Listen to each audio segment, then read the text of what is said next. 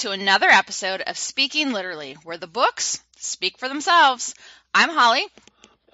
And I'm Liz. And boy, are we so excited about today's episode. We are doing our first ever Speaking Literally book club. Woo! So we'll dive into that in a little bit, but we will go ahead and get started with just a few little news snippets here. Not too much going on. So obviously everyone knows that Where the Crawdads Sing came out and hit the big screens last month. However, just before its big screen release, the author Delilah Owens came out that she was wanted for questioning a 1996 murder in Africa. What? Yeah, it's pretty crazy. I mean, and it was her and her husband. I believe her husband's also a writer, and it's all to do with. It was a poacher, wasn't it, on a safari park? Mm-hmm. Who had died, and yeah, they all wanted for the murder, which is, I mean, it just adds to the realism of the book, really. Exactly. And so it's like, I remember telling my husband about it, and it was like, is this real, or is this one of those publicity stunt kind of things coming out that someone like the publisher or the publicist or whatever, kind of just hinted and dropped some of these little nuggets, and someone picked them up to get more, attention on her in the movie. I mean, that's kind of, extreme, but I mean, people do crazy things. Yeah, I mean, I wouldn't really want to be known as somebody who's wanted for murder, who's wanted questioning of murder. So I'm kind of hoping it's not just a publicity thing, because that's a really bad publisher. Yeah, exactly. And I want to say, I haven't looked up anything super recently on this, but I want to say that when I was first looking into it, that it's something about that there's video or audio or something connected with it, which is how they were able to connect Owens to the story. But I haven't seen anything major come out about it, so. No, I think it's been something that's gone on in the background. I think it was that there was an interview that they did where they were very against poachers, and then I think in a different novel of his or hers, there was a very similar storyline to what actually happened in real life. Mm-hmm. So I think it's a bit of a mixture of a few things. But yeah, I first saw it and I was like, no, that's not real. And I read it, I was like, wow, okay. Did not see that coming. But. Yeah. So hopefully we'll see some updates soon. I don't know how quick, I don't know if it's happening here, happening in Africa, or we're working with them. So I'm sure that's going to kind of extend everything when it's a different country and a different continent. So just keep your eyes open for some information there. All right. What else, Liz? What else we got? So we have had the long list announced for the Booker Prize of 2022. As always, we've already spoken about this. We haven't read any of them. I don't think, Holly, you said you haven't heard of any of these. I did. None of them jump out at me I have heard of that one. Mm-mm. I think there's two that kind of ring a bell, but not from personally seeing it in person, more just seeing it on Instagram. But it's quite interesting. So there's some highlights. We've got a massive kind of age range this year. So the youngest is, we've actually got the youngest and the oldest author ever to be longlisted. So that's cool. Layla Motley. Yeah. So Layla Motley is the youngest, and she is 20 years old. And then the oldest is Alan Garner, who is going to be celebrating his 88th birthday on the night of the winner's ceremony. So that's quite interesting. Wow. Okay, so just to test my math skills, because we all know that I'm not good at math, but I believe that's a 68-year age difference from the youngest to the oldest in this. Yeah. Wow, that's crazy. Pretty impressive. Mm-hmm. We've also got the shortest book ever to be recognised in the prize's history, which is Claire Keegan's Small Things Like These, which is 116 pages. Oh, well, that makes sense. The book is called Small Things Like These. So it's a very apt title. Absolutely. I need to check that one out. I like this author. So yeah, no, it's really, so that obviously it's a record year, really. It's breaking lots of records. But we are going to be finding out the shortlist on September the 6th, and that's going to be an event in London. And then the winner will be announced at the Roundhouse on October 17th. That's awesome. Yeah, it should be interesting. So what else is going on in the bookish world? Let's see. So, well, we talked a little bit about this right before we started recording, and you were slightly jealous. But apparently, in the U.S., we are launching a new reality TV show because, you know, us Americans love being in everybody else's lives. But it is the it's the America's Next Great Author reality show. So, you know, like America's Next Top Model and all those shows. But this one is actually for writers. So pretty much right now it's open for people to apply for the show. They have until September 15th to apply. There's a website. And so basically they it'll be Kwame Alexander, best-selling author, is going to kind of be leading this reality show where they're looking for the next great author. So after people apply, they will then go, and I view it more like the next step being like Shark Tank, where they have to go and pitch their story idea. And then there is a $2,500 cash prize for the best pitch. And then they'll get like a prominent role on the pilot episode.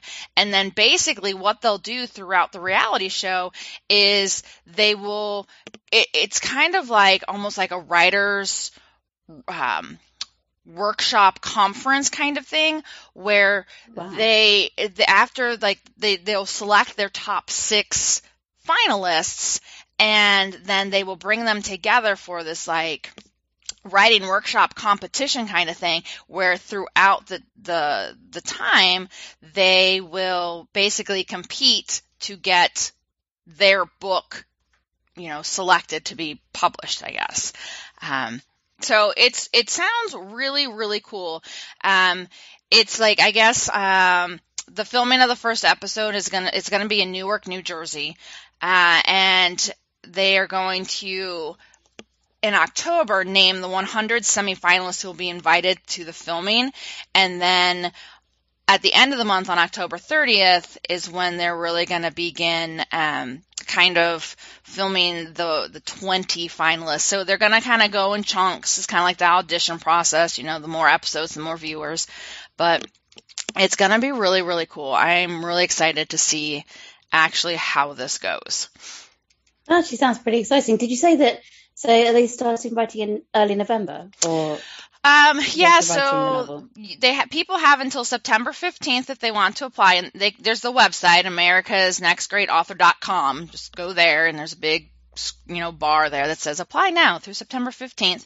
And then from there, on October 1st, they will name the 100 semifinalists. So I'm assuming that they'll probably do like the screening, just screen between like for that last part of September. They'll probably just screen and choose their 100 semifinalists. And then it says on October 30th at the filming, 1 by 1, 20 finalists will be called up to present their pitches in front of the audience and the judges. And the judges will critique everything from idea to style to potential in the literary marketplace and provide advice to the writers that they can apply to their work, whether they're called up to pitch or not. And then they will name one winner who receives a $2,500 and a prominent role in the pilot. And then the winner will join them for a second day of filming. So there's a lot of information. Nice. You know, on this website, you can see like, you know, the hosts and the judges, and I guess there'll be mentors as well. Yeah. So it's really kind of cool. So, well, the news of that has reached England. I've just been looking it up. It's on the Guardian website. And yeah, so as you say, it's gets down to 6 finalists who are locked together for a month, and they will face live wire challenges as they attempt to write an entire novel in 30 days. Mm-hmm. And they said, like, I heard like a comparison to like Big Brother. So while they're in, like, when they're locked up in this house, there'll be Yeah. cameras kind of watching how they interact. Now, they're authors, so I don't know if it's going to be as exciting as Big Brother. I mean, like, I don't know if everyone's going to be, like, fighting to get in each other's beds, like, on Big Brother, but, I don't know. It's going to be interesting. Like, you know, it's the first time that we've seen something like this. So yeah, I might have to see if I can find it, like, being broadcast on Channel over here, because it does sound really interesting. And I kind of hope that it's kind of like more intellectual. I mean, it's writers, so it should be a bit more intellectual than Barbie Girl on Big Brother. After all, you need to get through. You need to be able to write for a start. So I mean, that basically cancels out about 3/4 of Big Brother normal people. So that's good. Exactly. So it'd be nice to see kind of a bit more intellectual reality TV. And that does sound really fun. It kind of reminds me, the whole 30 Days to Write a Novel is a bit like NaNoWriMo. That's why I was wondering if they're going to do it in November. Then they could tie in really nicely. That would be really awesome. That would definitely tie in there, you know. And by the timeline, they should be able, if they're announcing, you know, doing the 20 finalists and then knocking it down to 6, they should have their 6. So, interesting. All right. Well, you know, keep an eye out for that. And if you're an aspiring, you know, writer and you have a great idea, go in and apply if you want to go spend some time in Newark, New Jersey. I will admit, I haven't heard of Kwame Alexander, though. He's meant to be a best-selling author. Yeah. We'll have to look him up, too. All right. I don't recognize any of his books. He's one of those best-selling authors. Well, you know, he's going to have a resurgence in his writing popularity after this. Everyone's going to be buying his books. Yeah, he'll be back in New York, but we'll be talking about him in like a few months' time. Exactly. Yep. The new year, it'll be all about Kwame Alexander. Yeah. All right, what else, Liz? One last thing I think we have on our news list. We do. So we do have a bit of sad news, and that is that the author, his American novelist Stuart Woods, has passed away, sadly. That was on the July 22nd, so a few weeks ago now. I personally have never heard of him. Have you read any of his novels? I haven't read any of his books, but I have heard of him. He is a prolific writer, so he has lots and lots of books out. So whereas I've never read his books, I do know who he is and know of him. So I mean, to be fair, it does say that he's the author of more than 75 novels. So yeah. He did a lot in his life. Wow. Yeah. 75. That was impressive. Yeah. It says here that he's known best for his first novel, Chiefs, and his series of novels featuring the Stone Barrington character. Yeah. So, yeah, he was 84. So, I mean, he had pretty good innings. Yeah. Good long life for sure. So. Exactly. All right. So then to move on from that, the New York Times bestseller list. As always, we look primarily at the combined print and ebook. We don't want to discriminate between, books and e-readers because it still counts. Guess what number 1 still is? Oh, I don't know. I mean, could it be Colleen Hoover? That is an excellent guess and a very, very worthy and logical guess, but it's actually still Where the Crawdads Sing. So, again, murder, movie in the theaters, that kind of makes sense. Whenever something happens, it kind of jumps the book back up. What? Well, murder sells, so what can I say? Absolutely right. If you're a writer and if you want to get more famous, just kill someone. I mean, please don't. So think about that. If you're planning on applying for America's Next Great Writer, consider putting that into your pitch. TV loves drama. All right. So that's number 1. But when it comes to spot 2, 3, and 4, Liz, you nailed it. Colleen Hoover maintains the dominance of the top 5, securing spots 2, 3, and 4. I feel sorry for all the other writers because there are so many good writers out there that just deserve those spaces, and she's just hogging it. She has this monopoly, right? Share the space, Colleen. Very selfish. Who's number 5 then? So interestingly enough, and this also tends to happen not only when a book is going to go to hit the movie screen, but also when an author's about to release another probably best-selling book. But in the number 5 spot right now is the Seven Husbands of Evelyn Hugo. Nice. And as we know that her new book, Carrie Soto is Back, is going to be released later this month. So there's probably a big push right now and excitement on getting. I mean, that one sounds okay, but I don't know whether I'd rush to go read it. Which one? Carrie Soto. Oh, yeah. I love the Seven Husbands of Evelyn Hugo, and I know a lot of. But see, you've read Daisy Jones and the Six. Yeah, and you like that one, really and I haven't read that one yet either. So I did it on audio because it's. I think in book format it's like a scripted thing. I think, but audio was really good because it was like a whole different full cast. Oh. So yeah, if you ever going to read it, I would recommend the audio because it's really good. I love audios when there's a full cast. And I've also got Malibu Rising, but I haven't read it yet. That's what I'm trying to read this summer. I haven't read that one yet either. So Evelyn Hugo's back into the top 5.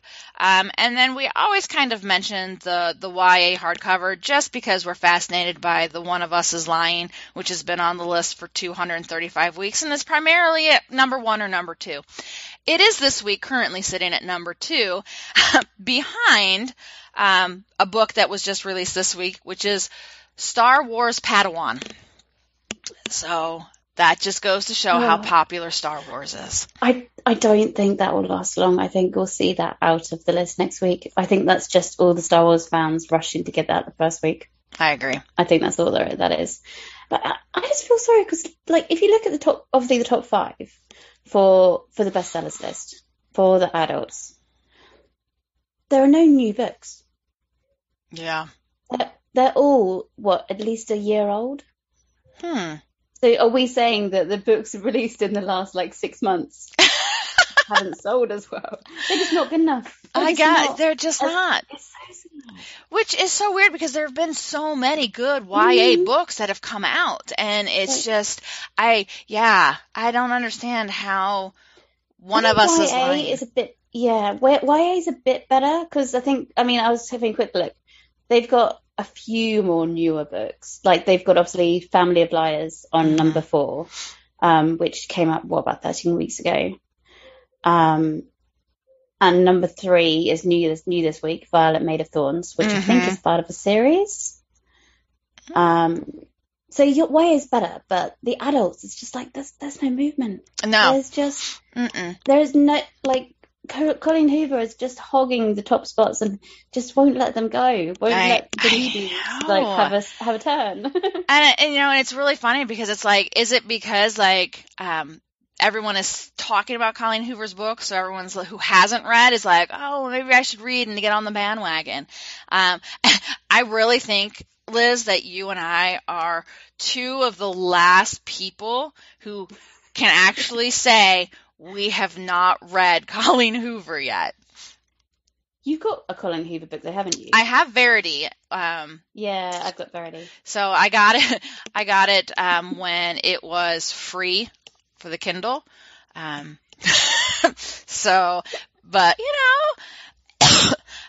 but it's the one that's at number 3 right now. Yeah, that's the one I've got. Yeah. It's just like, even number 7, even number 6 is Colleen Hoover. Mm-hmm. It is. And the new, it's crazy. So but yeah. Sorry, we're going on tangents, but just Colleen. And also, how much longer can this go on for, really? So let's make predictions. I'm gonna write it down. When do you think Colleen Hoover will no longer retain all 3 spots? Or she'll lose at least 1 spot? I can't really think of any really, really big books coming out soon. I'm going to say, do I think she's going to lose one our next show? Do I think that? No, I think maybe October. You think October?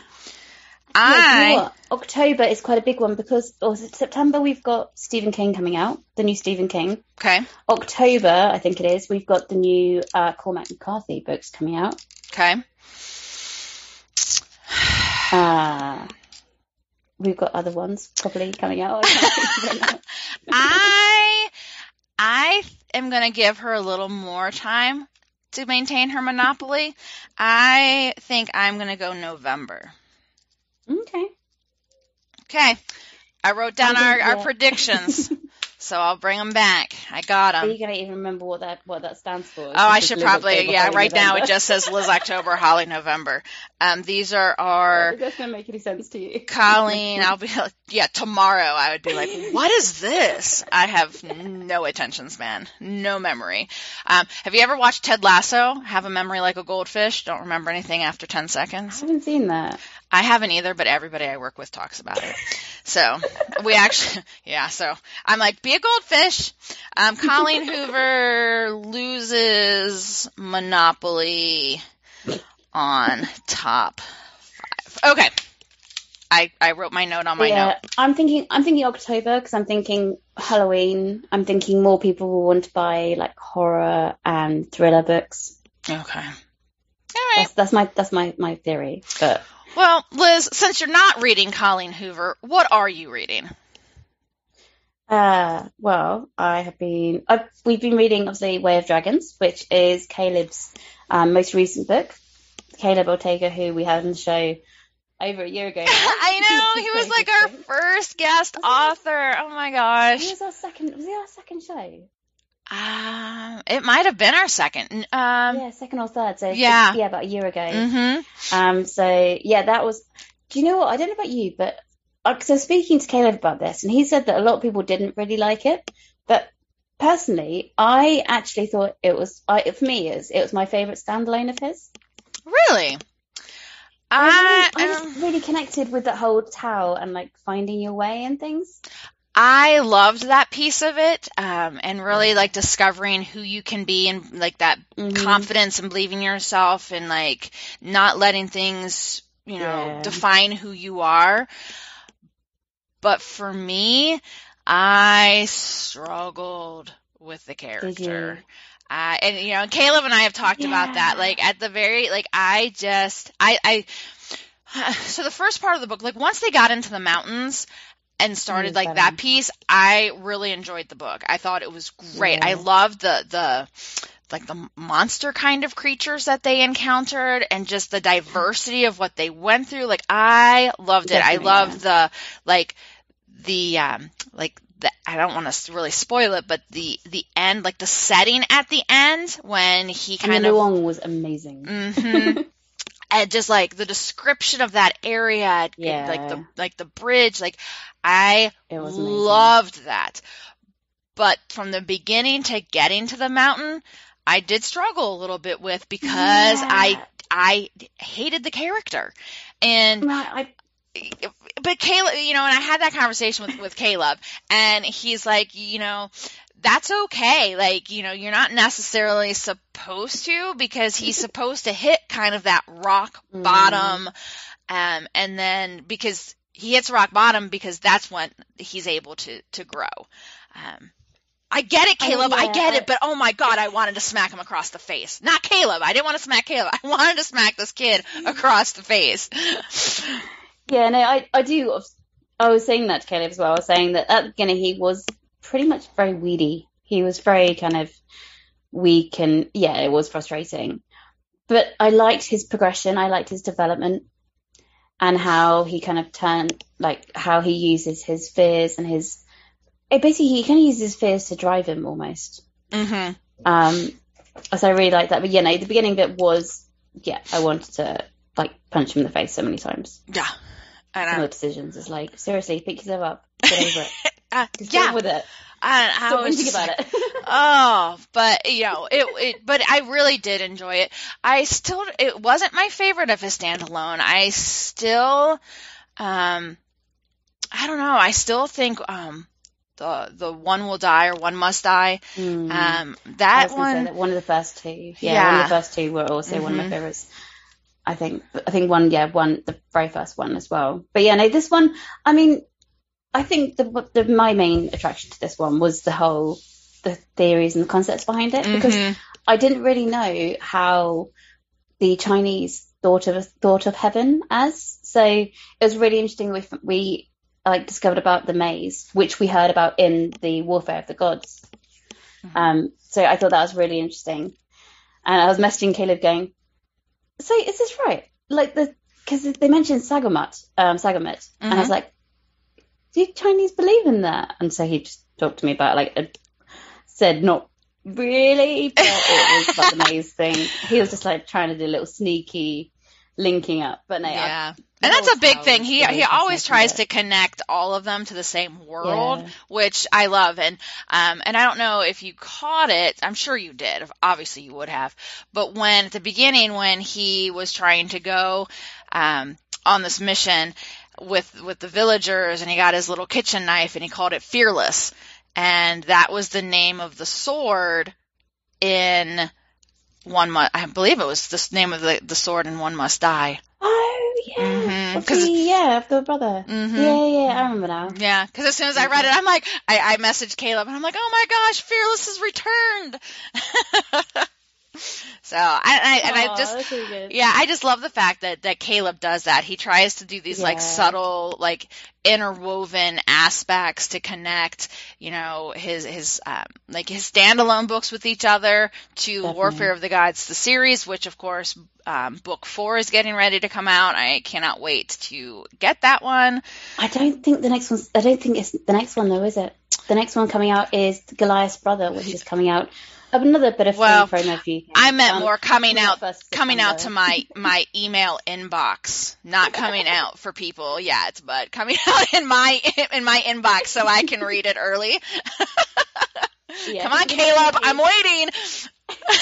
I think we will be getting another one soon. Goliath's Brother, which you guys can get on the 1st of September. Which just happens to be another sort of certain special day, but... Oh, what's so special about September 1st, Liz? I mean, it might be my birthday. Oh, happy early birthday!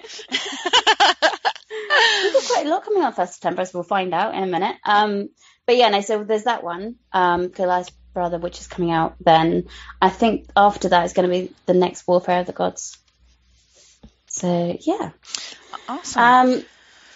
What have you been reading, Holly? I've been reading work email. I've been reading the master schedule for my school. That's what I've been reading. I'm trying to finish Hotel Magnifique that I feel like I've been reading for 15 years. I'm trying to read it. It's been a little slow right now. So I'm going to kind of skip that part of what I'm reading, because I did read The Way of the Dragon. So Liz, why don't you just wrap up this segment, with what's coming up soon so that we can get ready for our book club? Yep. Okay. So, we've got a few coming out between now and our next show. So we've got Final Gambit, which is the final book in the series for Inheritance Games. It sure is. What it's called, trilogy. Mm-hmm. That's coming out in America on August 30th, and a few days later on 1st September for the UK. Happy birthday! You're probably going to get a few of these. I haven't even read those yet. I need to get on and read those. Oh, yeah, you do. They're so good. The next one I'm actually really looking forward to also comes out in the UK on 1st September. What? Happy birthday! How many people got like a hard on for 1st September? It's really strange over here. But then you guys have got like a thing about August 30th and 23rd. I swear I've seen like all over the place. Yeah, August 30th is a huge release date over here for us. Yeah. The next one is Babel, which sounds really interesting. It's got some real good sort of dark academia vibes, and I'm really looking forward to reading that. That comes out on 1st September in the UK and America, August 23rd. And then the last one is one that both me and Holly have been talking about that does sound really interesting. Oh, I can't wait to read this one. It sounds so cool. Which is Book Eaters. And that comes out, it's already out in America. It sure is. Yeah, it came out this week. I know, it came out on the 2nd of August. And us over here, have to wait an extra 16 days because it comes out on the 18th of August. I think really could have sorted that out. That's just not fair that they have to make us wait for weeks later. Well, there is, I think, still a supply chain issue, so we've actually got to get them over there. Yeah. Not that I have any idea where they're actually being published, but I'm just saying maybe it's a supply chain issue. It could be. But yeah, so that's Book Eaters UK, 18th of August. US is out now. Yeah. So yeah, that is all of the new releases coming out. Well, the top 3 of our releases coming out in August. If you do want to find out about more August releases, you can look at mine and Holly's blog, because I've just started it. I started the top releases of the month, and Holly's has been going for quite some time, and they are quite different, which is good. So we've got a nice little variation going. Mm-hmm. I do think it's fun to see what we overlap on and what we have differently. So it is super fun. It's super fun to write them every month and see what's coming up. All right. Well, we are going to take a short break, and when we come back, we're going to be joined by 2 special guests, and we will do our first ever book club episode. So, who knows what's going to happen? Shenanigans, I'm sure, will find us very quickly. So we will be talking about Our Crooked Hearts by Melissa Albert right after this break.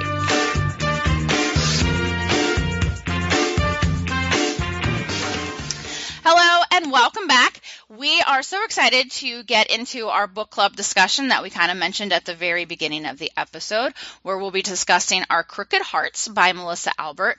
We are joined with 2 special guests today, Jennifer. Hi, Jennifer. Hi. And Stephanie. Hi, Stephanie. Oh. They are some of our Bookstagram friends that have read and have some thoughts about our book choice for the month. And so they have graciously agreed to join the craziness that is our show, so we can kind of just talk about what we thought about it. So if you have never read Our Crooked Hearts and you don't want it to be spoiled, go ahead and pause, go read the book, come back, unpause, and finish listening. Or if you've read it or you really don't care about spoilers, keep listening and enjoy the fun, because there's bound to be plenty of it. So on that note, Liz, get us started. Okay, well, we might as well start at the beginning. So when you got into this book, did you have any expectations? Did you read about it first, or was it that you didn't know anything whatsoever going into this? Jen? I knew nothing about it. I'm one of those that reads a book because of the cover. I love the way the cover looked. Cover was also awesome. Drawn in by the cover. Loved the colors and imagery. No, I think for me, one of the biggest draws was the cover, because it's always it's just really interesting, and it's really nice how it ties in really well with the book, the whole imagery and how it ties into the actual plot line itself. Although I don't think I completely get the whole connection between rabbits. It was kind of like a little sidebar thing.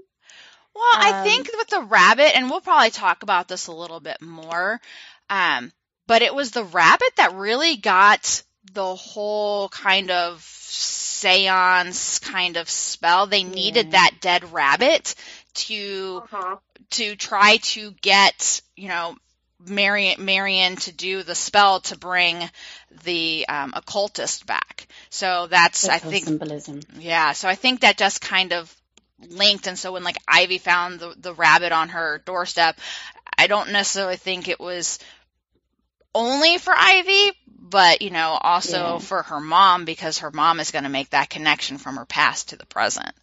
Because wasn't a warning she recognizes. Mm-hmm. Yeah, exactly. Wasn't also the rabbit that Ivy found, that was kind of the first sort of hint that something wasn't quite right, wasn't it? When Ivy started thinking, what's going on here? Mm-hmm. So it's very symbolic kind of animal that we see from the beginning of the book right to the end. Mm-hmm. Well, and I was looking for the rabbit because of the cover.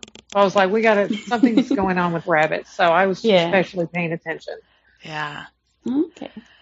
And for me, I liked the cover, but I had heard, because I believe this book came out in May, like late spring, I think is when it came out. And I didn't read it. June. Because we got it when it first came out, didn't we? So I'd seen a lot kind of floating around on Instagram. And I think what initially drew me in was the idea that it was like a dark fantasy with like dark and more negative and bad magic. And I love fantasy. It's my go-to genre. But there's not a lot of that dark fantasy, bad magic out there, so I was really, really intrigued with it. And I know this is different from Stephanie, so I'm going to shoot this question over to her. But I really, really enjoy dual points of view and dual timelines, and this book had both of those. And I know, Stephanie, you kind of are the opposite. Yeah, it's not typically my favorite writing style, and sometimes it can feel really like sudden when you swap between the two viewpoints, but I thought that it was really well done here because you are primarily in Ivy's story, but when they swap over to Dana's, it's like at that perfect point where you're like, okay, flashback style, right? Like you learn something that's really important to Ivy and then why it's happening to her, or what was motivating Dana through whatever decision she made that later affected Ivy. And I just thought it was really well done. It was very smooth. I really liked how, with most sort of dual narratives, you have the character's name as the chapter, but the way that they split up the narratives this time was by the time period. So it was like back then, it was present day, and elsewhere, I think the other one was. I thought that worked really well. And as you say, with a lot of the times you are reading one of the dual narratives, sometimes you go back to the other one, you're like, oh, I want to just find out about the other one. But this really kind of adds sort of an extra layer to the story, and really makes you want to read about the different timelines. So how about you, Jen? What do you... Yeah. I almost felt like there were like mini cliffhangers. Yes. Yeah. You know, and that the swapping of timelines really kind of helped bring you into like that next resolution and not just going back into somebody else's story. Yeah, and I think like when, you got so used to jumping kind of back and forth between Ivy and Dana for so long because you learned that style, you learned that structure, and it was so important to what was happening. And then as you get towards the end of the book and all of a sudden you're thrown into Marion's elsewhere, it's like, whoa, what's happening? Like, I thought that was a great little kind of like shock to the system to see now Marion. It was a really good way of like disrupting the timeline and really like disrupting the story suddenly with this completely new narrative line that we didn't see coming, that we didn't kind of hear about before. I thought that worked really well. And one of my biggest questions, and I know we're kind of already jumping all over the place, but with Marion, and when we finally get towards the end of the book, when we get to see and hear from her, and Liz, you and I kind of talked about this after we read it, and this is, maybe I just need someone to explain why this was the way it was, but if Marion is sitting there and she's watching for 17 years, 16 years, or however long she's been watching Ivy, and then all of a sudden decides, I'm going to get out of elsewhere and I'm going to join the real world again. And poof, she's in the real world, running around naked in the streets. Why didn't she come back earlier? Any ideas? Good question.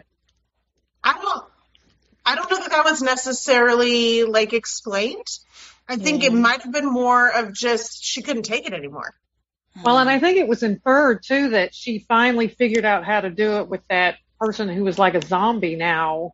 That she was fighting so hard to become a part of or overtake her that she finally, I think it was implied that she figured out how to do it just at that moment, that she had always been trying to get out. But why she was wandering around and acting all crazy, that was another thing. But I love how the book starts out and still has the whole story pulled in just from the very beginning when they go to that party and she's on the side of the street. You just don't want to put the book down. You're like, okay, what just happened here? what's going on, and why is this mother acting so weird? And like you knew something was wrong with her mother in the very beginning. Yeah. And then there's that person wandering around, and I'll be honest, I didn't even halfway think that that person was really tied to the three girls as they were growing up, or as they were friends when they worked in the bar. Yeah, it switched back and forth to present day and past. I felt like Liz had a good point where it just keeps drawing you in, and it was done so well that you couldn't put it down. Yeah, and and I think that kind of goes back to like when it was a shock in the system to get Marion's point of view chapters. You know, It was like everything was just, you were so in the moment on whatever was happening on the page you were happening on, that as soon as something new happened, like, you know, like you said, in the past when Marion all of a sudden starts, you know, she walks in the door and gets a job, like we didn't see her coming, but then yet that was paired almost with the present day with the photo that was bent to hide Marion in the picture. So it's all like it like little clues, isn't it? Yeah, and it was just everything was timed so perfectly. Like, yeah. Because do you remember? I think about halfway, didn't I? said that like there's something here. Marion's like, I kind of had a feeling that it might be Marion, that the main the person walking around. And I remember saying like, yeah, I reckon it might be her. But there was still like quite a few twists that I just didn't see coming. I mean, I had no idea where the mother was. I thought all this time the mother was with the auntie, with kind of somewhere else trying to fix all this. So that was quite a big shock. I think genre-wise, I think it's an interesting one because I'm pretty sure it's classed as YA, but it kind of feels like it's bordering the two, YA and adult. I don't know what you guys think. I agree with that. It felt to me a lot like Practical Magic, you know, like a generational story. And so because of that, it kind of crosses genre too. You know, like it's not just one point of view or like one specific age group that it's targeted. Like it's really like a good multi-generational story. Mm-hmm. And it wasn't super theatrical. A lot of the young adult what I've read recently, it's just bile in the back of the throat, just over dramatic. And I felt like this just had the perfect balance, but it did feel young adult to me. But it was really, really well done in a creepy kind of witchy way, because I know witchcraft is getting really popular again with books.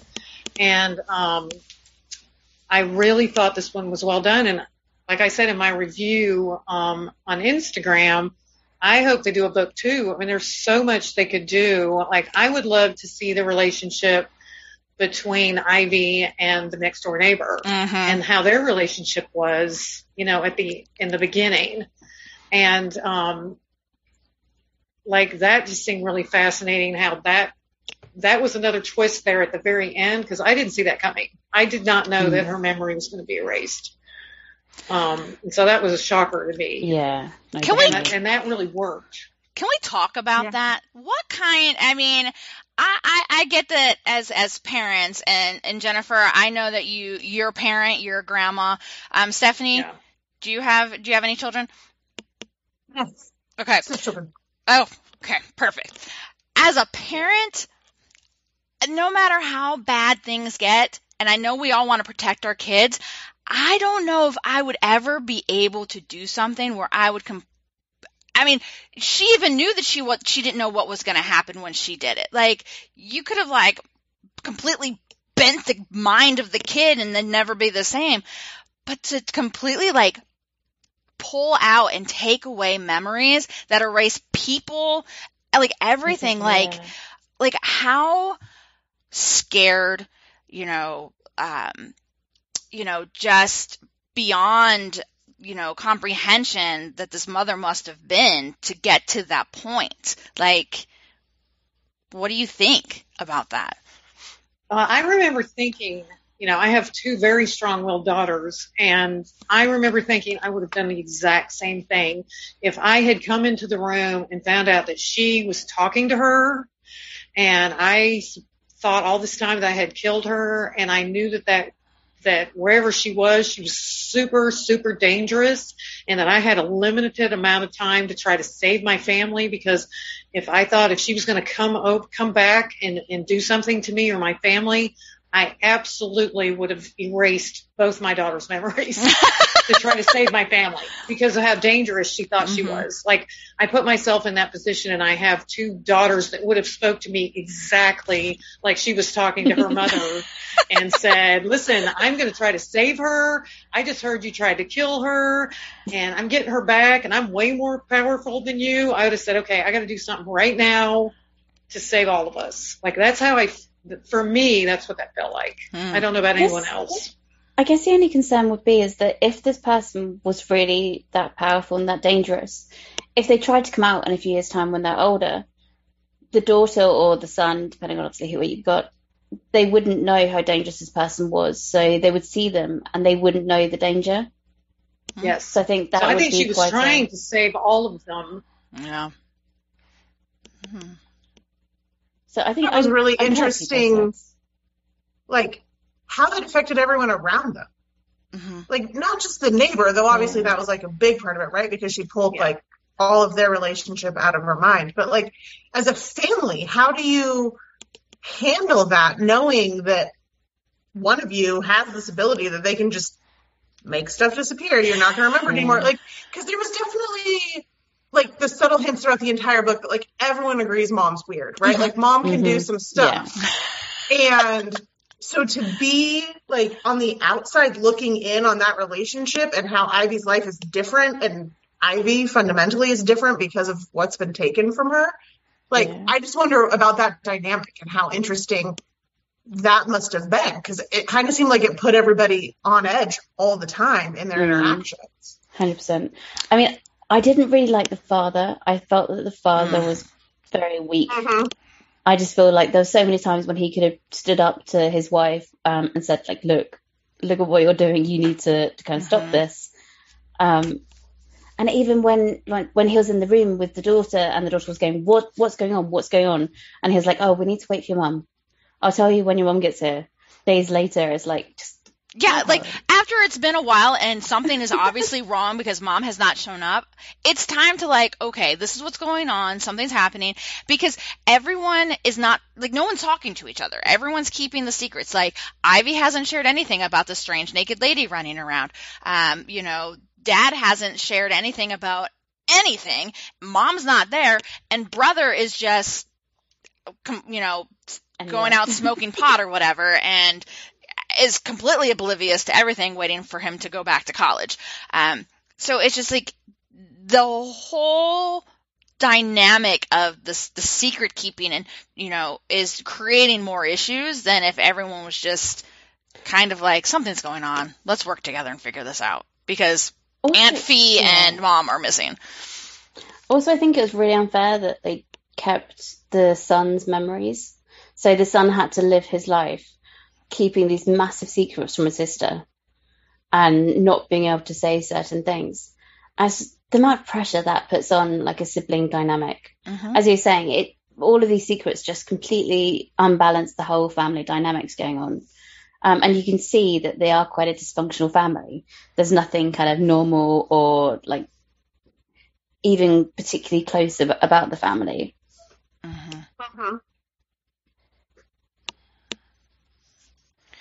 Well, and I'll be honest, I didn't think she was going to have powers. Who, Ivy? That was a big surprise, too. Yeah, that was a surprise. Yeah, and, like, for the majority of the book, because she didn't have her memories, we were right there with her, which is interesting. And then to learn that, like, it was really almost, like, passed through her during the struggle at childbirth. That was kind of interesting. That whole scene was kind of weird. But one thing I do very much agree with Jennifer about the whole, they need a second book for this, because me and Holly were talking about this after we finished, and I was frantically looking around going, this must be part of a series, because I felt there were so many little kind of storylines that just, they didn't finish it properly. I just felt like there were quite a few loose ends that we just need a bit more. Yeah. I think she could totally pull it off. Is this her first book? Does anyone know if this is her debut? No, I think she said it's not. Did she write what did she Hazelwood. write? I was gonna say I thought she wrote that's right, Hazelwood. And its sequel, which I can't remember the name of currently. Have you read Hazelwood? No. I just borrowed it actually though after reading this. I've seen it. I haven't read it either, but I've kind of glanced at it.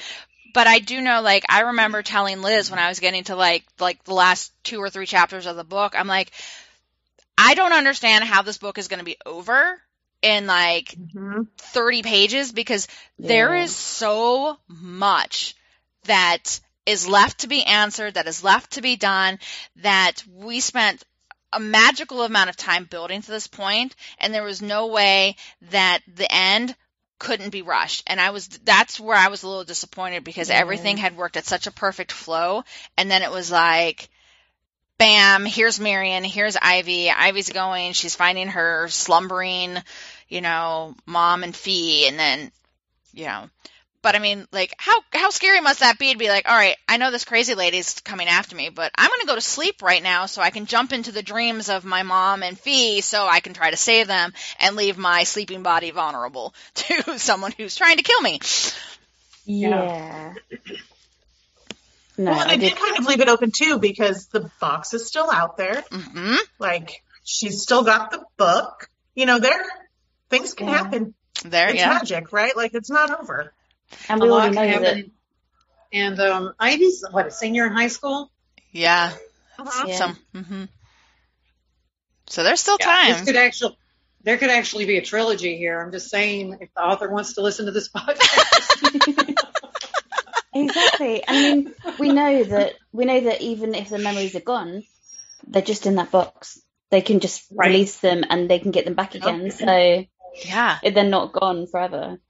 And here's the thing, like, and the book ended knowing that there was still some issues between Ivy and Dana, which there should be because, Ivy, is going to feel completely betrayed by her mom for what her mom did and taking those years away, regardless, of her mom's best interests and everything like that. But there's definitely going to be, if I was Ivy, I would have 1.5 million questions. And, but those questions are going to need to be answered by someone who I don't trust now because, like, so where Ivy as a kid was talking to Marion and that's what led to the brains or the memories being pulled into the box, what would prevent her from really trying to figure out the truth about everything and digging a little deeper and even accidentally creating something that she didn't want to. We're creating a sequel plot is what it sounds like. We're creating a sequel. They could do a whole book just on the very first witch. Oh, yeah. The occultist. Yes. Oh, yeah. Look how that whole on the occultist. Oh, and that house and why she ended up there and maybe her storyline and then jump back and forth. Yeah, we didn't find out enough about her. We needed more information about her.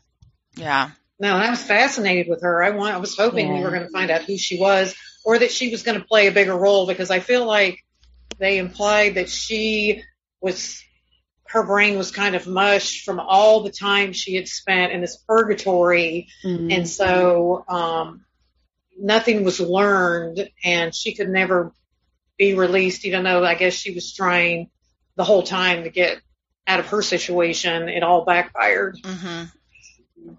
Because, like, she needed to be bound to, like, and I think Marion wanted the powers, so she was willing to, like, bind herself to the occultist so the occultist could get what she wanted by coming back, and Marion could get what she wanted, which was all of this power.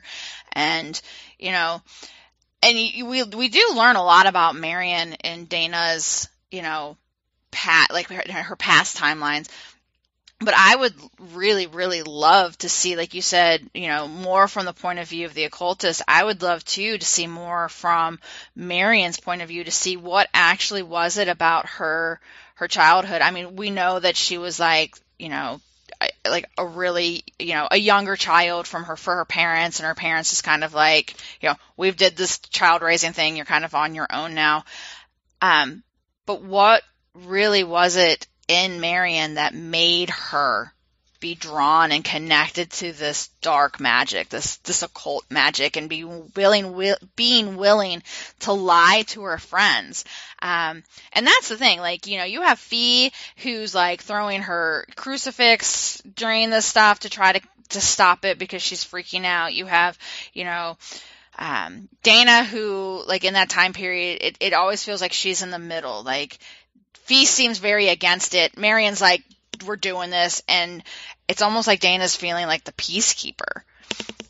Well, and she's just doing it for fun until it isn't anymore, and I could totally identify with all of them working in a restaurant like I did at their age, and just be like, what do you want to do? And, oh yeah, this sounds really awesome, and let's do this thing, and then at that age, just be way in over your head, like they were. And then it was just like too late to back out, just because of how females treat each other, and how you can't really just say, no, I'm done. How you just keep going along with it. I mean, it's just the way we are as females. And then there's the mean girl, and it just got so messy. No, definitely. I mean, it was the whole kind of trio dynamic that we see in so many other witchy books and all sorts of books, really. You have obviously Marian, who was the domineering kind of cool girl, who was the leader, who told everyone what to do, and they did it. And then obviously you had the quieter ones. So it was really interesting, and I really liked the kind of development of the characters as you went through the book. And as you say, using the timeline, you got to see even more than you would do from just a normal kind of linear single narrative. So as you were reading through the book, did your opinion change, or did you kind of continually like it as you went through? How did you kind of feel as you went through? Really gripping, like start to finish. I agree with what Jen said earlier, like that first couple scenes when they're coming back and then the girl's in the middle of the road and you're like, what is happening? I was like, yes, this is a book I'm going to get into. Like, I love it. And I thought that the pacing was awesome. And I didn't feel like there was a lot in the story that didn't need to be there. Mm-hmm. So it never really felt like there were lulls. It was just, you were learning and going through the story at a really good pace. So it always held my attention. It's one of those books where there wasn't enough. You could have had more, and we could have had more. Yeah. We want more. Yeah. But also, I really liked the fact that throughout there was this kind of undercurrent of tension and something sinister. There's always something that was just slightly discomforting, which I really liked. I like that, and you get it in thrillers and things like that. So it's really nice to get it in this fantasy novel. I like that when, Ivy was there with her mother, and she would see her in the house, and they would stare at each other and want to know what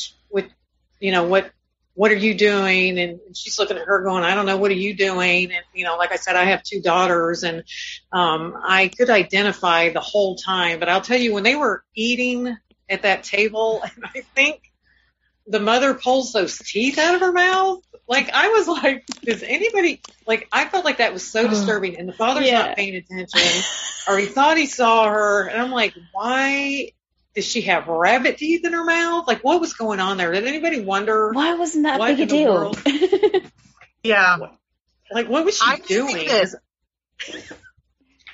I think that those scenes, like, there were, as things started getting weirder and weirder for Ivy, they were dark. It wasn't like just kind of subtle, mysterious stuff. Like, it was pretty rapid fire. And I think that's what kind of makes it feel like elevated YA too, because it didn't shy away from stuff that's just straight up disturbing. Yeah, it was. And I liked it. But yeah, those teeth, those teeth, like, you're right. Like, I didn't even remember it until you brought that up, because it was such a small piece. It's like, oh, rabbit teeth, excuse me, moving on. Yeah. And it's just like, she's like, oh, it's nothing. What? Yeah. it's just the husband's not paying attention. Of course, the son is never paying attention. I'm picturing him doing drugs. He's like, I don't know what's going on with my mom and my sister. And I'm like, you guys just need to tell me when it's time to eat. I'm going back to high school. Like, I could totally understand his role. Yeah. But, like, the mother, like, I was just like, I don't, like, is she even really her mother? And, like, when those teeth came out of her mouth, I was so spooked.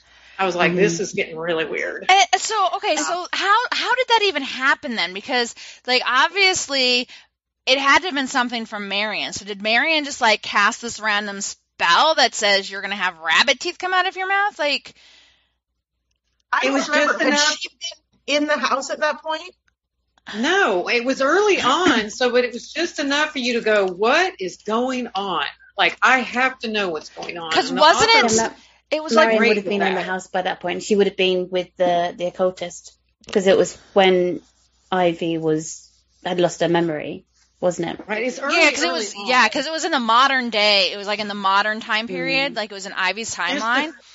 And I think it was right after they all sit down. Yeah, and I think it was right after she found the dead rabbit. Yes. But before Marion got in the house. I think it might have been symbolic to say that Marion's power was getting stronger, and it's almost like a taunt, just a reminder that your life isn't comfortable. Your life isn't like, I can do stuff. I can carry out these spells. I can interrupt your life. You're not safe. So I think it's more of a kind of a warning of what was to come. Really an escalation, like from like animal on the sidewalk to literally invading your body. And then, like, things aren't going to go well. It's not just, hey, I'm around, watch yourself. It's like, I'm targeting you specifically. Yeah. And nobody knew it was rabbit teeth, but we all knew when we were reading that they had to be rabbit teeth coming out of her mouth. 100%. The author did a great job with that. Absolutely. So reading it, and as you learned more about Marion, and especially like when it got to like her kind of elsewhere chapters, I got the feeling, and that I was trying to figure out what Marion's end goal was, like from the beginning. Obviously, one of them was to get out of elsewhere and get back into the world, and then I felt that it was also because I think she said something at one point that she was going to kill everybody.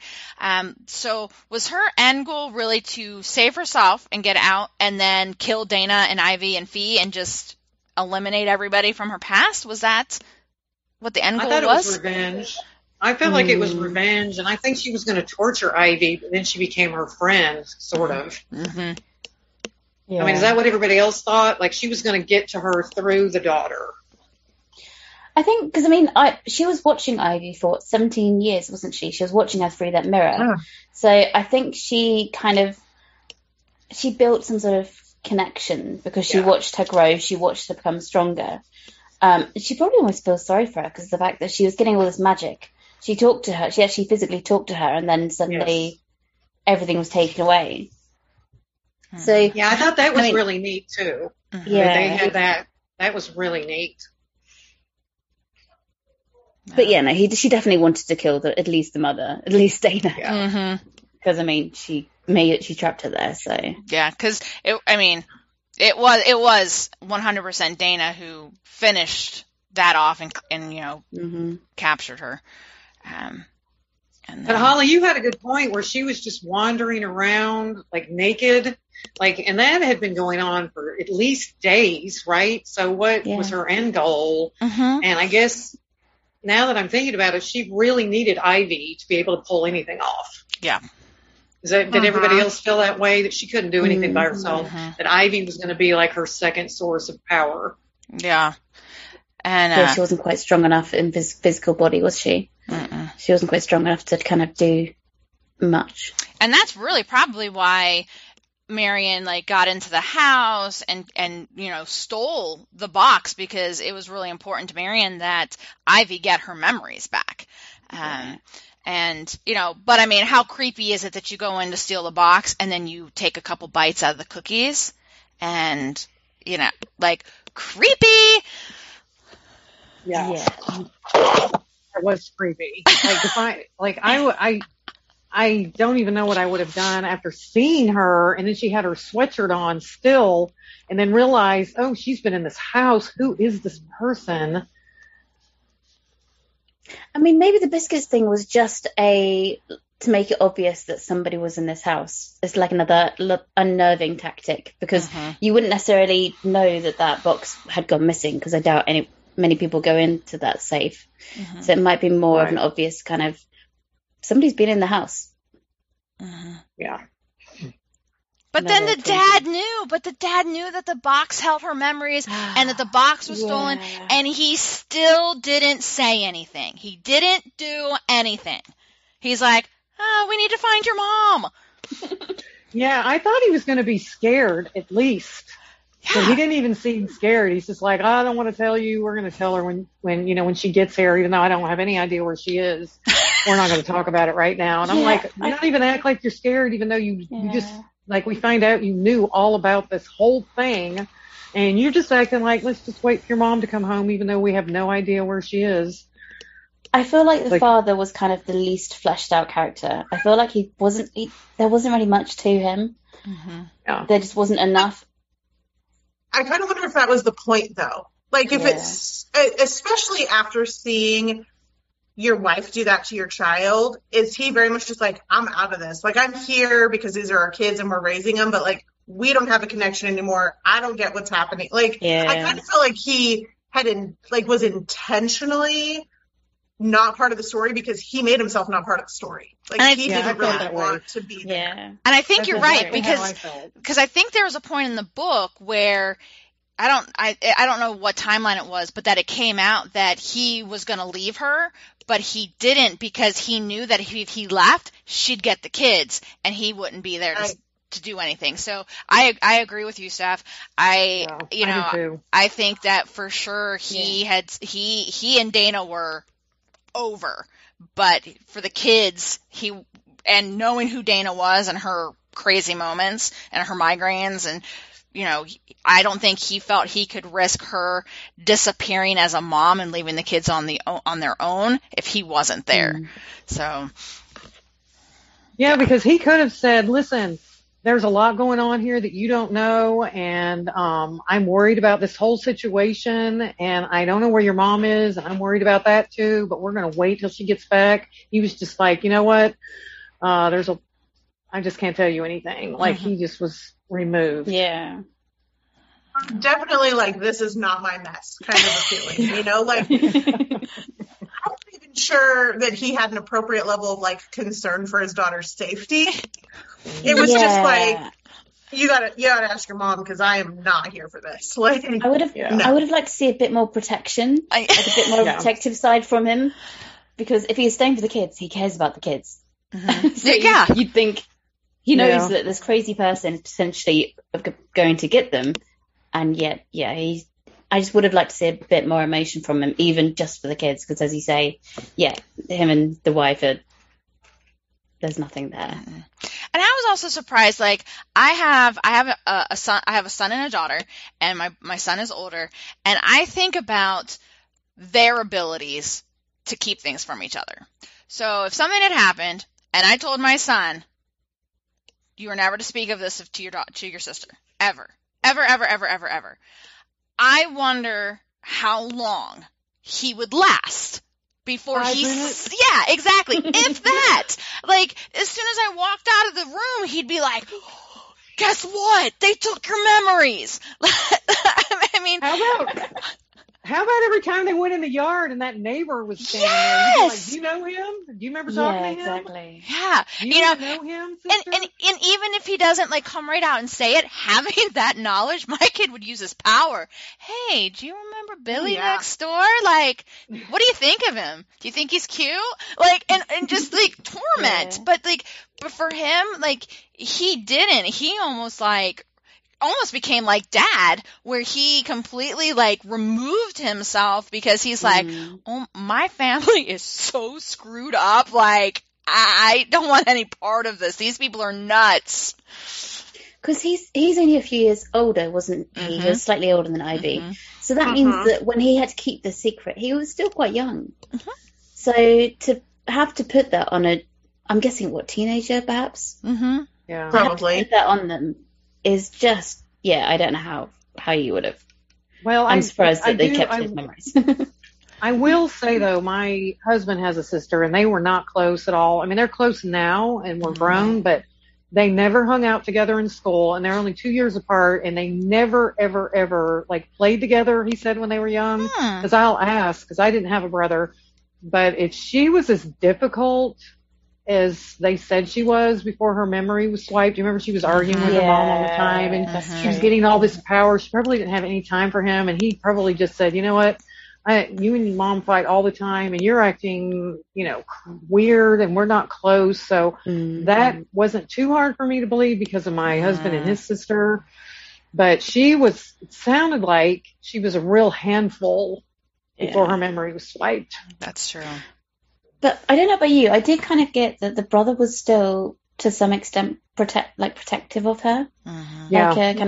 Like a natural protection. So, I don't think they were particularly close because, as you say, I think, if anything, the secret may have even pushed them further apart. But I still think that, the brother still cared quite a lot from the conversations that they had, like the small interactions that we had. But he didn't know, right? He didn't know her memory was wiped. I think, didn't the mum tell him never to mention Billy? Yeah, but he actually, I mean, you know how crazy women are. I mean, I'm going through menopause right now. I'm totally crazy. So if the mom came to him and said, listen, your sister's just acting crazy and we've been fighting and she's grounded again. And, she started getting these powers, remember? And it was just her against her mom. And he probably just said, I'm going to stay out of it. And then all of a sudden she started acting better. And I can see the brother going, oh, I'm just glad mom and her are getting along. And I'm not supposed to mention any of that because she was so emotional about it that I'm just not going to bring it up. That's how I saw it. Yeah, we never actually knew for sure, did we, how much he knew. All we knew is that he was told never to mention Billy. Mm-hmm. Right.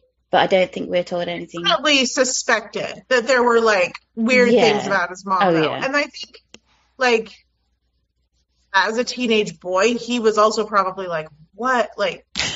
There's got to be some fear for him, too, right? Of, what changed? Even if he doesn't know, he suspects his mom's weird. Yeah. He can see that his parents have a horrible relationship. So there's probably got to be a part of him that's why would I even want a relationship with any of them?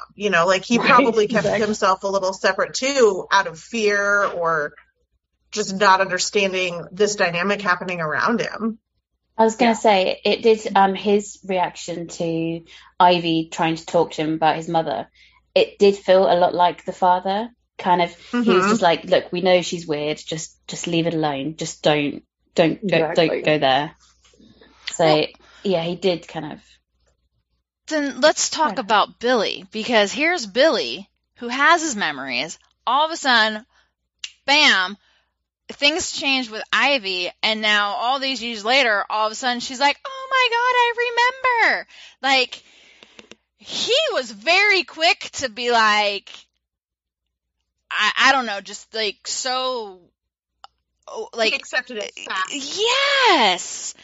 And I get that he had that idea of there was something magical because she was when they were little, she would show him her magic. So, and he still had those memories together. And their dreams. Yeah. So he had his memories, but still he was really quick to not question what happened? What's going on? He's just I don't know. Maybe he's just being a teenage boy. I wondered, though, if he, because they talk about how, he doesn't sleep, he's always out on that front porch. Is he just, standing watching away? Wondering, about his friends. Are they going to come back? Is she going to remember him? Is the mom going to go off the deep end and he's going to need to rescue her? I almost felt like he was waiting for this to happen. Even as a young teenager, there was a part of him that always was I'm going to get her back. Yeah. Yeah, I think the author did a great job with that, too, where it seemed like all the boys that she was around was scared of the mom. So you got the impression that she was always doing something that they said, if it was magical or whatever, where she was saying, don't mess with her. and I'm doing something with her, and you better stay away. Because she even questioned the first boyfriend and said, "Why are you afraid of my mom?" And she laughs about it. And I'm thinking, well, I wonder what she did to him. Yeah. I mean, I think I completely agree with Steph's view, because if you think about one of the first boys that we see that drops her off that night, the ex-boyfriend, and suddenly Billy is there protecting her and saying, "Are you okay? Do you need help?" So I think you are right that there is still that very much lingering, almost like bodyguard, almost like duty. Yeah, because responsibility. Because as soon as the ex-boyfriend drops her off, he goes and gets in a car accident. Yeah. Because they're scared of that mom. Because who knows? Nobody's talking about what she's done and how she is. And maybe the whole town might even know that she's a witch. Mm-hmm. We don't even know, Yeah. Boy. I never thought that Billy blamed her. Like, it was always like he knew that it was something bigger. It wasn't just that this girl suddenly got mean. Like he really just thought it was the mom, or it was a weird situation. Mm-hmm. I found it interesting, one, that, that over the years, she never ended up getting drawn back to Billy. Like, it just became like this complete separation for her. Even though she constantly saw him and everything. But then the other piece of it that, we talked about the ending being like so quick versus the rest of the book. One of the things that I had to laugh at was after she got her memories back and she went to Billy, they go and they hang out in the treehouse for a while. And I'm like, dude, you need to go save your mom. Why are you hanging out, making out with Billy in the treehouse when you have to go stop this crazy lady? So I thought teenage hormones. Teenage hormones. Yeah, exactly. I guess, but that was. I found that kind of humorous. I'm like, you have plenty of time to make out. Go save your mom.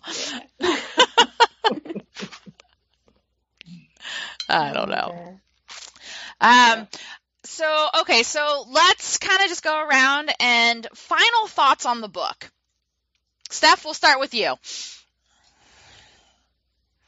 Overall, loved it. Thought it was just the perfect, fun, spooky read, which I'm always looking for. Anything dark and mysterious is my go-to. So I was very happy with the book. Super, super great experience. Really hope there's a next one. Okay. Liz?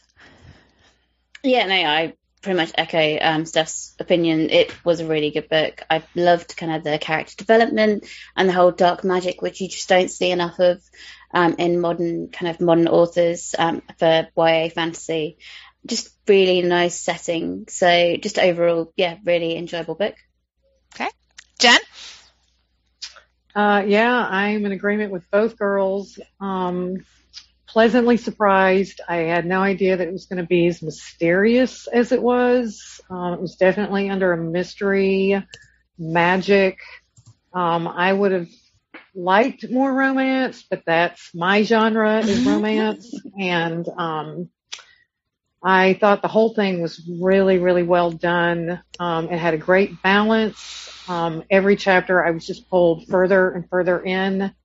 And overall, I gave it a 4, and it was the right balance of young adult and mystery, and I was very happy with the ending also. I will just ditto kind of what you all have said. I agree. I was very pleasantly surprised. I really didn't have any idea going into it what I was going to get. And I love, like I said at the beginning, like the dark fantasy, the dark magic, that like occultist kind of feeling that just hung like this dark cloud over the entire book.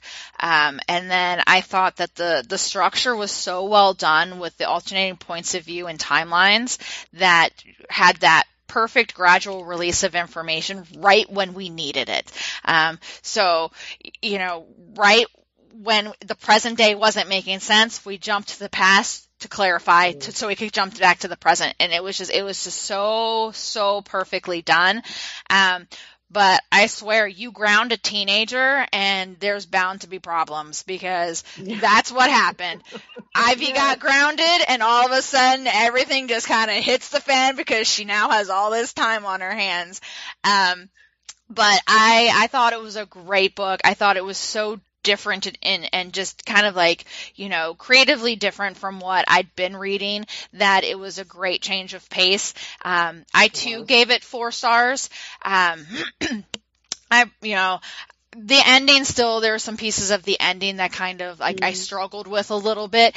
And as a result, I do hope there's a book 2 to help kind of answer some of those questions that I struggled with. But overall, I thought it was a great book.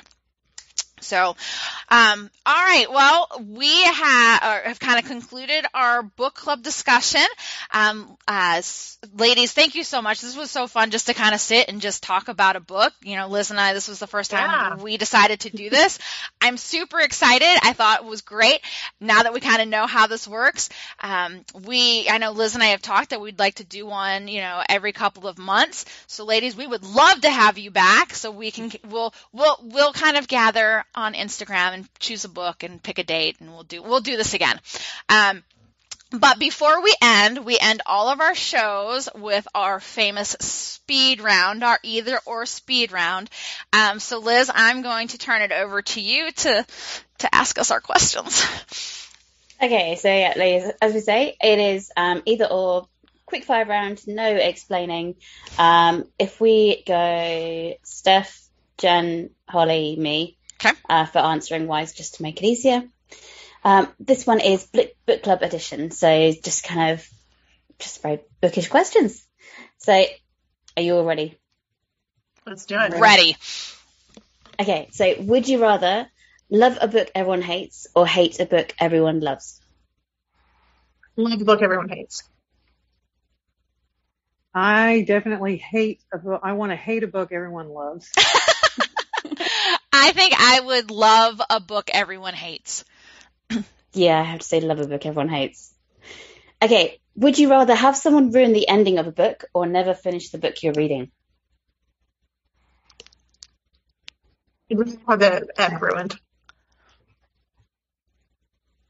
I'd rather have it ruined than not finish. I agree. I would rather have it be ruined. 100%. Yeah, I'd rather have it ruined. Couldn't do it. Would you rather have dinner with your favorite author or your favorite character? Author. Character. Author. Author.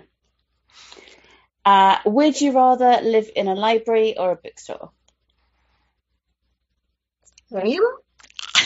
Like, if I live there? But I guess I would say bookstore. Library. Bookstore. Yeah, I'm going to have to go bookstore. I'm loving this, Jen. Would you rather read by the fireplace or on the beach? Beach. Beach. Beach. I'm going to say fireplace. You're just trying to make me feel better. Yeah, I'll have an umbrella, it's fine. Would you rather be a character in Harry Potter or Lord of the Rings? Harry Potter. Lord of the Rings. Harry Potter. It has to be Harry Potter. Would you rather read a book that transports you to the past or the future? Past. And I want the past. I want the future. Yeah, we stop saying the same things. I was going to say the future. It's got to be the future. Would you rather read about zombies or dragons? Dragons. Dragons. Dragons. 100% dragons. Mm-hmm. Who doesn't love a good dragon? Exactly. Would you rather have unlimited money for ebooks or a $5,000 bookstore gift card? Gift card. Print books all the way. Unlimited funds for ebook. I'd probably go the gift card for sure. Yeah, I'd have to go gift card. Finally, last one. So, would you rather read graphic novels or comic books? Graphic novels. All right, what was the question again? Would you rather read graphic novels or comic books? Oh, and you said comic books, Stephanie? Graphic novels. Oh, graphic novels. I've never read either one. Ever. No explanations, Jennifer. Okay. Graphic novels. It's okay. I've never read either of them either, so I would say graphic. I know, but there's a graphic novel coming out that I know I'm going to read. So yeah, the Grishaverse one. So I'm going to say graphic novels. Yeah, it's going to be graphic novels. Okay, so that is our Either Or Book Club edition. Yay! Thanks, ladies. Thank you so much, guys. The next show will be dropping on the 19th of September. So we'll be recording on the 17th. And we have a special interview. Got another British author on. Woo! Yay! This time is Christy Barlow, who writes the Love Heart Lane collection, which is a series of kind of cozy romantic comedies. So Jen might be right up your street. She's really good. I've read about 3 of her books. She's really, really good author. So very much looking forward to that. So just before we go, we'll just go through where everyone can get you. So first of all, Steph, where can people find you on social media? I am on Instagram as Books, Cats, Tacos. 3 of my favorite things. I'm at Kindles all the way down. Holly, where can we find you? So I'm on Instagram at AZDesertBookworm, and then I have my website, which is tinyurl/Desert Bookshelf. And Liz, where can we find you? Instagram, I am Lizzie's Little Book Nook, which is Lizzie with an IE, and website is lizzieslittlebooknook.co.uk. Yay! So that is it for our show. Thank you so much for joining us. We've had such a good time. So, any last words, Holly? Nope, just Jen and Steph, thank you so much for joining us. I look forward to bringing you guys back for our next book club episode in a couple months, so we'll figure out all the details. And now that everyone's going to listen, because, we are we have millions and millions of listeners to our podcast, so it's now going to be like everyone's going to want to join us. But we'll make sure that we have you two on, regardless of who's knocking down our doors. But we've had so much fun, so we hope that everyone that listens has enjoyed it and that it will now be inspired to go read the book to see how it actually all happens. And we will be back again next month. So until then, happy reading, everyone. Have a great month. Okay. Bye. Right. Bye. Thank you.